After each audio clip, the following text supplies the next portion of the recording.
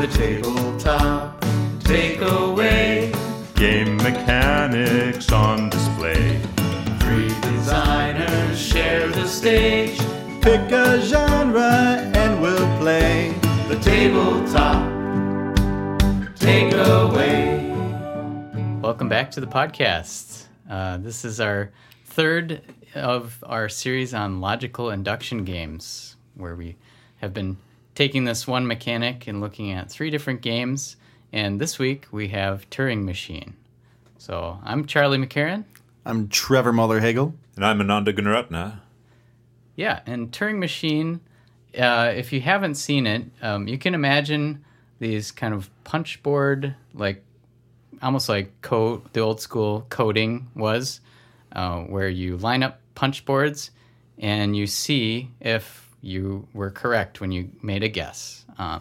So it's a system that could be an app, like we were talking about. Alchemists uses this app to tell you if you're right or wrong based on your guesses on these logic puzzles. But I think it's a really clever system they've invented with these cards that so what you're doing in the game, you're making logical guesses. You put three different cards together to see if they're... I don't know. Ananda, you explain it. Well, it's a little tricky to explain. Yeah, I mean, basically you're trying to figure out what the number is. A three-digit number. A three-digit number. Yeah. Which there's 125 possibilities because the numbers only go 1 through 5. 5 times 25? Yes, 25. Which is probably necessary to make these verification cards that have all the answers not too big. But yeah, you put three cards together. Each card has 25 holes on it, and where all the holes line up, it shows you the answer for a particular question for that card. Yeah. So each player is racing to be the first to solve this three-digit number, and you get clues like, you're verifying that is this first number less than 3 or equal to 3 or greater than 3? And it's a lot of like math type validation things. And also kind of symbol color matching as well to that, because every place has a different color and a different shape associated with it. So the first digit, second digit, third digit. Yeah. Well, I think the shapes are just... The shapes and colors are just to help you... Right, help you identify things more easily. Yeah, and then you have... The game uses a bunch of preset scenarios, which is the same approach that I think Cryptid takes, which allows them to set up scenarios where you have certain tests that you're running your numbers through.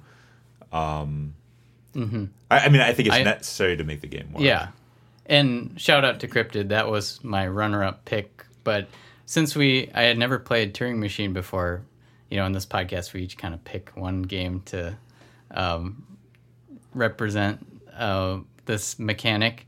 And Cryptid, I love that game too. And both Cryptid and Turing Machine are players versus the game in a way. Yeah, I mean they're sort of racing against each other. But... Racing, yeah. But whereas Zendo and Visitor had this...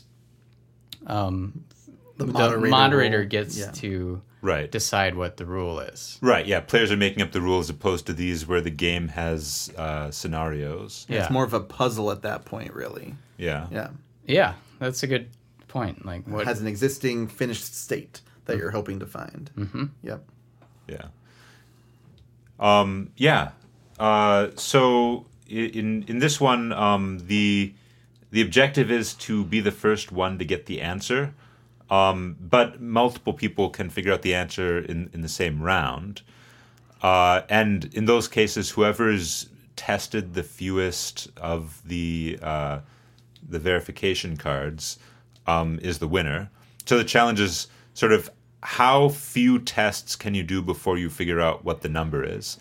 And a lot of the cleverness in this game comes from figuring out, okay, well, I know this fact about the number. Like, I know that the second digit of the number is less than 4, which of these other tests are made redundant by that fact, and can I therefore skip?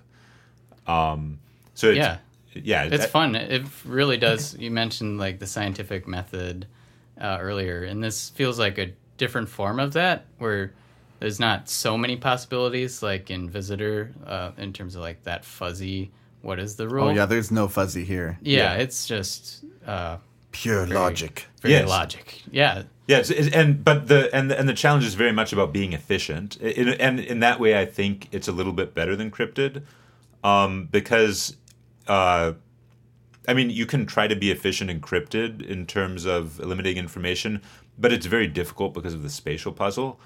Whereas here, I feel like it's a lot easier to figure out which pieces of information you do or don't need in order to progress, and therefore which tests you should perform. Well, and a really important thing for people like me who kind of get distracted by all the thoughts they're having is that they give you a little resource to write everything down as you discover it. And so there's a little pad here where you can actually eliminate what numbers a different color shape could be. And so that's the main way I was even able to guess at things. And I had gotten to the point for our first game where I was like, I have almost an idea. And I looked over at the squares that had been taken for people that were testing, like, they have the same idea I do. Okay, I'm going to go for it. And it was an interesting elimination where it's like, oh, these cards are taken. That must be right. Well, that is one concern I have with it. So I'm curious how you guys feel about this. But yeah, in our game, I remember how you guys were looking at which of the cards had been taken by people in order to perform tests, and how you were drawing conclusions. I'm not sure I like that very much, but I don't know what I'd do about it. I used it for me as like a mental verification that I'm on the right track. I never actually sought out like finding what ones had few cards in it. It's just like, oh, this one only has one left, and I'm taking, the second to last one. Okay, great. We're all on the same page, at least with this number. Yeah, to me it feels like a meta that the designers didn't intend. Right. But, so I actually preferred to like hide what numbers I was picking. But even then, they're not there. Yeah. I do wonder if this would be a little bit better if all of us just had a copy of the number in front of us and we all had our own little holders. Yeah, if we each had our own rather than coming from the center of the table. But that'd be a lot more little chipboard holster things. It's one of these things where there's unintentional information that leaks, and how do you avoid that? In an otherwise like super tight, super very tight, very heady game, Yeah. I think I really enjoyed it, but I don't know. There's like something I mentioned in the last episode with Visitor and Zendo too, where there's a little more room for creativity. This game, I think you still do feel clever for sure. Oh man. But at the same time, one of my questions for you guys too is, how do you make people not feel dumb in logical induction games? Because this one is like at the limit. Like I did feel like I was getting it on the first. Well, and you even got the second one without Ananda and I. We were both wrong. Sure, you were right. So that was impressive. I felt so smart, but I do wonder though about this game, and once you get into upper levels, like. Do you just kind of like give up as a designer and say like, if you're feeling dumb, this game's not for you, or possibly? Yeah, a lot of that is market, right? Because like it's a certain person who is going to really want to dive into this game, and they're probably going to have friends that do a similar dive. And so as long as that is the symmetry and not like, oh, I need to bring in my friend who really enjoys like poker to play this game. It's like, that's not the same person. So I think, it is really pinpointing the audience and really appealing to them. Even the graphic design, really. Like, it really appeals to really logical folks. Yeah. I think, this is where I think lessons can be taken from, like, Visitor, where you don't necessarily need to figure stuff out. You can just go on vibes. Right. Vibes only. But this game specifically, it doesn't go easy on players. No. Yeah. Actually, one thing that annoys me a little bit about this game, just in the rules. I think I mentioned this when we played, but Is this a rules rant? We got going on here. Well, so inside joke that we'll explain at some point. Yeah. Stay tuned. Yes, this is a rules rant. So according to the rules, when you think you know what the number is, the way that you verify it is you go into the rule book and you look up. There's a section that has all the answers in it, and you look up the number there. But the entire game is about the premise that we have these verifiers, and the correct number is the one that will pass all of the different verification tests. So it seems to me that the obvious way to end the game would be create a number and then test it against all of the tests. So I agreed with you 100% when you talked about this. But now I'm wondering, because people can feel dumb, especially if no one gets the right answer, then maybe that's there to like, okay, you didn't know what the answer was. Here's the answer. Well, and you can see how it worked through all of those gates. But see, the thing is, the way that it's set up right now, if you look up the answer in the book, now you know the answer, so you're eliminated from the game. Right. Whereas if you had a system where you could test an answer against the tests that are out there, if you're wrong about the answer, you don't necessarily have to be eliminated. Like this is how it works encrypted. Encrypted, if you try to guess where the monster is and you're wrong, there's a penalty because you're giving away a lot of information to other players. But the game isn't over. Whereas in this game, you guess and the game is over, and I just feel like they had a really simple way to avoid this, and they didn't. So is the penalty you're saying for cryptid, though, that's a just natural penalty? You don't actually get like a -1 score or anything. No, the natural penalty is you've used up your turn and you've given away a ton of information to people. Sure. And in this game, it could be something similar, but it isn't, and it just seems like a big missed opportunity to me. Mm-hmm. So what are your game designer takeaways? Well, my takeaway from this game is definitely the technology behind it. Absolutely, yeah. Because I can already see applications for this system elsewhere. Like, for example, in Alchemists. Alchemists is a logical induction / worker placement game about academia. And the game makes use of an app, and I don't like using an app. But I did the math, and with a sort of verification card for the game of 28 times 7 many little bubbles with icons in them, which isn't, I mean, that's not a huge amount. This game has like about 130 of those. Per card. Right, for each verification card. And there are multiple verification cards in one game. You would just need one for an entire game of Alchemists. You could do the same thing with Alchemists.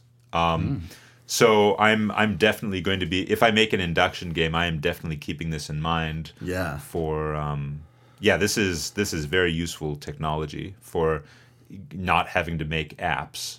Just having games that can have answers that you don't need a computer to tell you. Yeah. Do we have the designer name that we can applaud? Oh, sorry. Yes. Let me see. I'm Fabian. Fabian Greidel.